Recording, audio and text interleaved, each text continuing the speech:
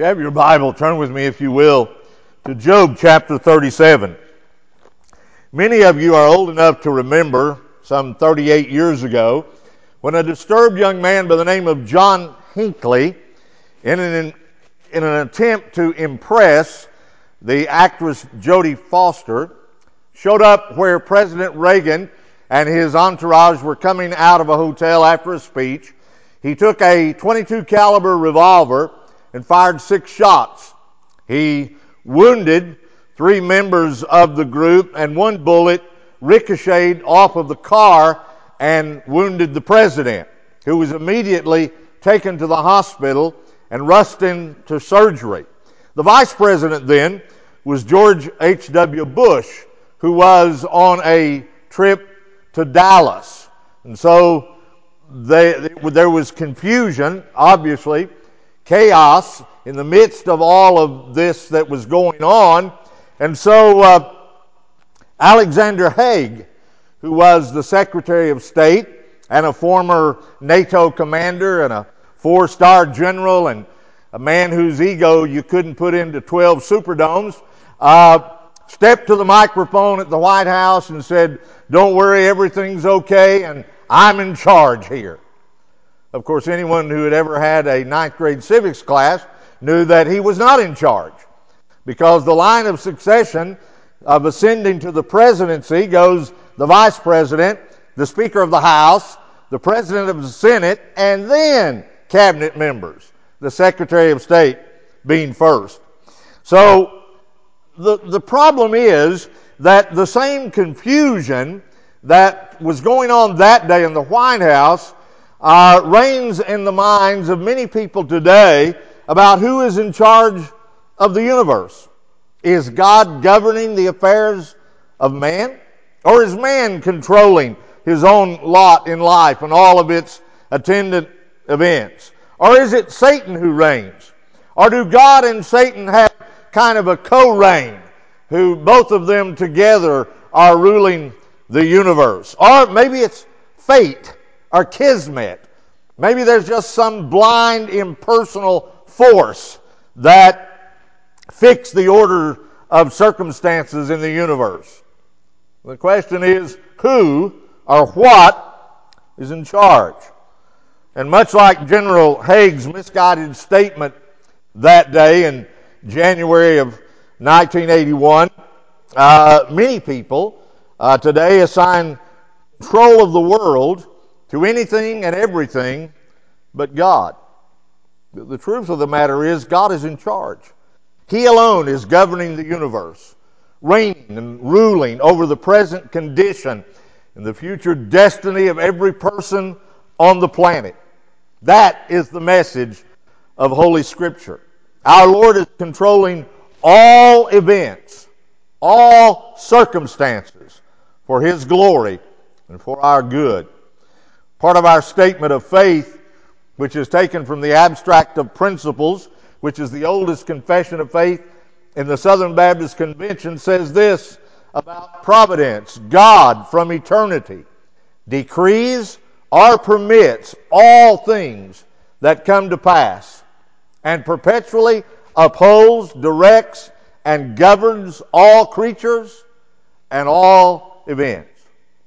The old Westminster Confession said, God does immutably ordain whatsoever comes to pass. That is the message of Scripture. God is in charge. Now, again, as we've said many times through our study of the book of Job, what happens is people look at an event that they cannot understand and say, well, I just can't believe God would let that happen. Doesn't really matter what you believe or what you think. God is still in charge. We fail to take into account what Isaiah said, what I read this morning in the call to worship, where God says, my thoughts are not your thoughts. My ways are not your ways. We don't understand the things that God does, but it is a fundamental truth that God is in charge.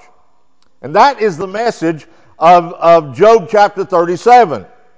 Elihu is driving home the point to Job that the same God who controls the storms, who controls nature, also controls the storms of life. Therefore, Job should put away any thought of God not being righteous, of God not being just, that he should put his confidence in God and believe that he causes all things to work together for good to those who love him. That is the paramount truth of Elihu to Job. And it is a message that strengthens the heart of God's people. I don't understand everything that God does, but I should not understand everything that God does. I'm not God. He is.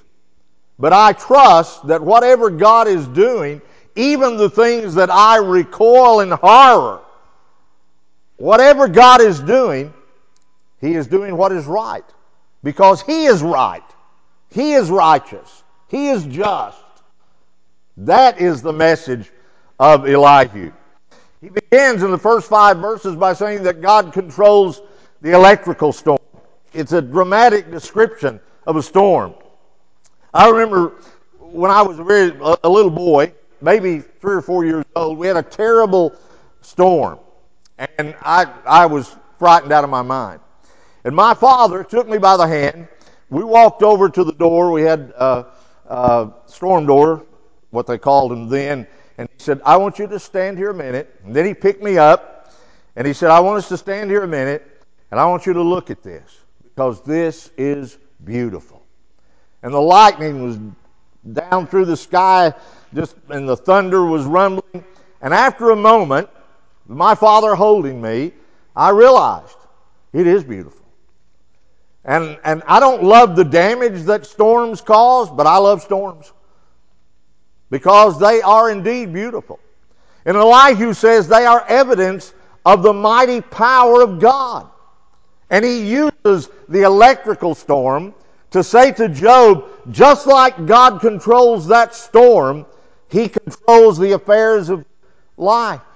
Elihu was gripped with a deep sense of awe. Verse 1 is the mighty power of God. At this, referring to God's sovereign control of nature, my heart trembles, leaps out of its place, just to see the mighty works of God displayed in the storm.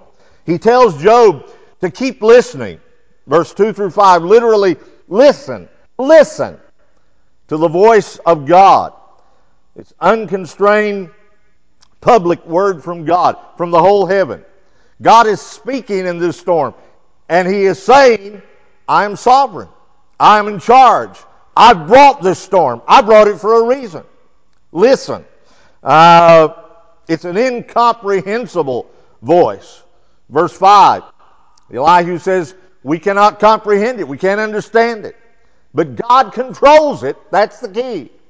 And secondly, verses 6 through 10, God controls the snowstorm, shifting His focus to winter. Right about this time, our focus kind of shifts to winter. Yeah, we kind of long for them cooler days, This is, today or tomorrow, I think it's the first day of fall, and it's so hot the trees are about to burst into flames. What's that about? So we kind of get thinking about snowstorm. And Elihu says that God says to the snow, fall on the earth, and the snow obeys.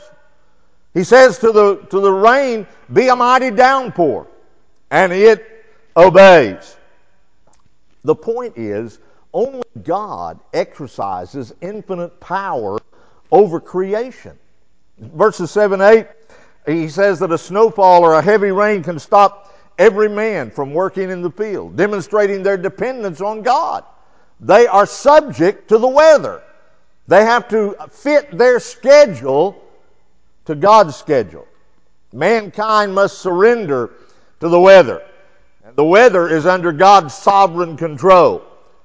That's one of our oldest axioms, Everybody talks about the weather, but nobody does anything. God does. He controls it. Even the animals who are suited to outdoor living, they take to their lives. They go into their dens. Their lives are disrupted by God's power. The implication for Job is Job you better take cover too. You've been saying some really dumb things, and you better pay attention. In verses 9 and 10, he said, the tempest comes from its chamber by divine edict. God displays his omnipotence by bringing the blistering cold from the driving wind. Behind the wind is God who orders the elements, and they obey his command. The breath of God is a metaphor for the chilling wind that produces ice on the broad waters. The frozen conditions of the cold winter should remind Job that the painful seasons of life are directed by God, ultimately for man's good. And then in verses 11 through 13, he says that God controls the rainstorm. Elihu portrays the rain clouds as being sent by God for the good of man, as Job himself had experienced. By sovereign directive, God loads the clouds with moisture. He scatters his lightning among them and then empties these same clouds. God fills and drains the clouds at his command, at his direction. They move around in the sky wherever he commands. The point is, God controls the storms of life. Like the clouds, God fills man's life with sorrow and then empties it of pain. This is a message of hope for Job. The same God who had brought difficulty into Job's life would be the God who would remove it. In this ordeal that Job is going through, Elihu is indicating to him with a word from God, remember, that it is but for a season and that it will end and better days will come. Verse 13, he says, the directing of these storms is purposeful. It is never random. God uses storms for his own purpose in man's life, either to provide or to punish. He brings the clouds to punish man, Elihu declared. Or conversely, he brings the storm to water the earth to show his love, sometimes to cool the summer heat. The rain causes the crops to grow, providing man with food. Both uses of the storm are from God, whether it is to blast or to bless. Sometimes God brings blasting in our life to clear out the sin that is there. Sometimes he brings blessing, but it is God who brings both. That is the message of verses 14 through 24. God controls all the storms of life, not only physically, not only in the physical universe, but spiritually as well. So far, this has been a description filled with awe at the might and the power and the majesty of God. Elihu asked questions. Can anyone understand? Now it becomes very personal. Look what he says. Verse 14, 15, 16, 17, and 18. Hear this, O Job. Do you know? Do you know? Can you? Now Elihu is calling for an individual response from Job. Elihu asked Job to question the limitation of his knowledge. Do you know? And his power. Can you? It's very similar to what God is going to say to Job. Where were you when I laid out the foundations of the earth? Answer me, if you know. It's a foolish thing to question God's justice and God's righteousness and God's power. You can't do that. You just can't do that. I'm always amused by people who question God's sovereignty and salvation. And I'm reminded of what the Apostle Paul does. He gives abundant explanation that God is sovereign in all things. And then he says, well, you're going to ask the question, how can man resist if God ordains it? You know what Paul says? Who do you think you are to question God? Just who do you think you are to say that God didn't do it right? In the book of Romans, we're going to be looking at that before long, but it's really, that's what Elihu is saying to Job. Who do you think you are? You seriously believe that you can question the goodness of God? Do you seriously believe that God should answer to you? This God who controls all the storms of life somehow should come and ask your permission before he allows or orders something in your life? In verse 15, Elihu asks Job if he can understand how God controls the most unpredictable and chaotic phenomena in the universe, the weather. No, he doesn't understand. He doesn't understand why God orders this or that with regard to weather. Only God knows. Verse 16, he says, "For he is perfect in knowledge." And he has given Elihu, remember, the words of one who is perfect in knowledge. It's a word of prophecy. It is a word that comes from God. In verse 17, Elihu reminds Job of those stiflingly hot days in the Middle East, that when the wind from the dry southern desert, whatever you wear, it feels like your clothes are on fire. If you've been in the Middle East, you know exactly what that feels like. Jesus used a similar illustration in Luke chapter 12 when he said, "When you see the south wind blowing, you say there will be scorching heat." The wind that comes off of the southern desert, hot. The point is, Job knows what it is to experience the weather, but he cannot control the weather. Job knows what it's like to experience pain and loss in life, but he doesn't control that either. In view of the mysterious, awesome greatness of God and his control over the weather, Elihu is saying it is presumptuous, it is arrogant, it is wrong for Job to want to draw up a case before God and have God appear in the dock before him. It's like sending a message to God and saying, "I want to speak with you and challenge you." It's a wish to be swallowed up. He says in verse 20, "How much wiser is it to bow before God's sovereign wisdom and say, 'Your thoughts are not my thoughts and your ways are not my ways. What I can understand, I will seek to understand, and what I cannot, I will trust. I will believe.'" That is faith. That is faith. Maybe Elihu delivered this speech in an actual storm. We don't know. But maybe that's what he talks about then, that when he talks about the wind clearing the clouds away, the bright sun coming out, that was actually happening, or maybe he's just talking about when the storm is over and the sun comes out again. And into that overwhelming brightness, Elihu describes God coming out of the north in golden splendor. Of course, the sun never literally shines out of the north. In ancient Near Eastern religions, the north was the mountain of the gods. The Hebrew word for north is Zaphon. Mount Zaphon was the mythological mountain of the gods, corresponding to Olympus in Greek mythology. The arrogance of the king of Babylon, you remember in Isaiah 14, is described by saying, "I will ascend to heaven above the stars of God. I will set my throne on high. I will sit on the mount of assembly in the far reaches of the north." Elihu is saying to Job, "Job, you're so arrogant, somehow you think you're a god. You think, that, the rest of us are having coffee at Starbucks, and you've got an invitation, to sit with God, or the gods."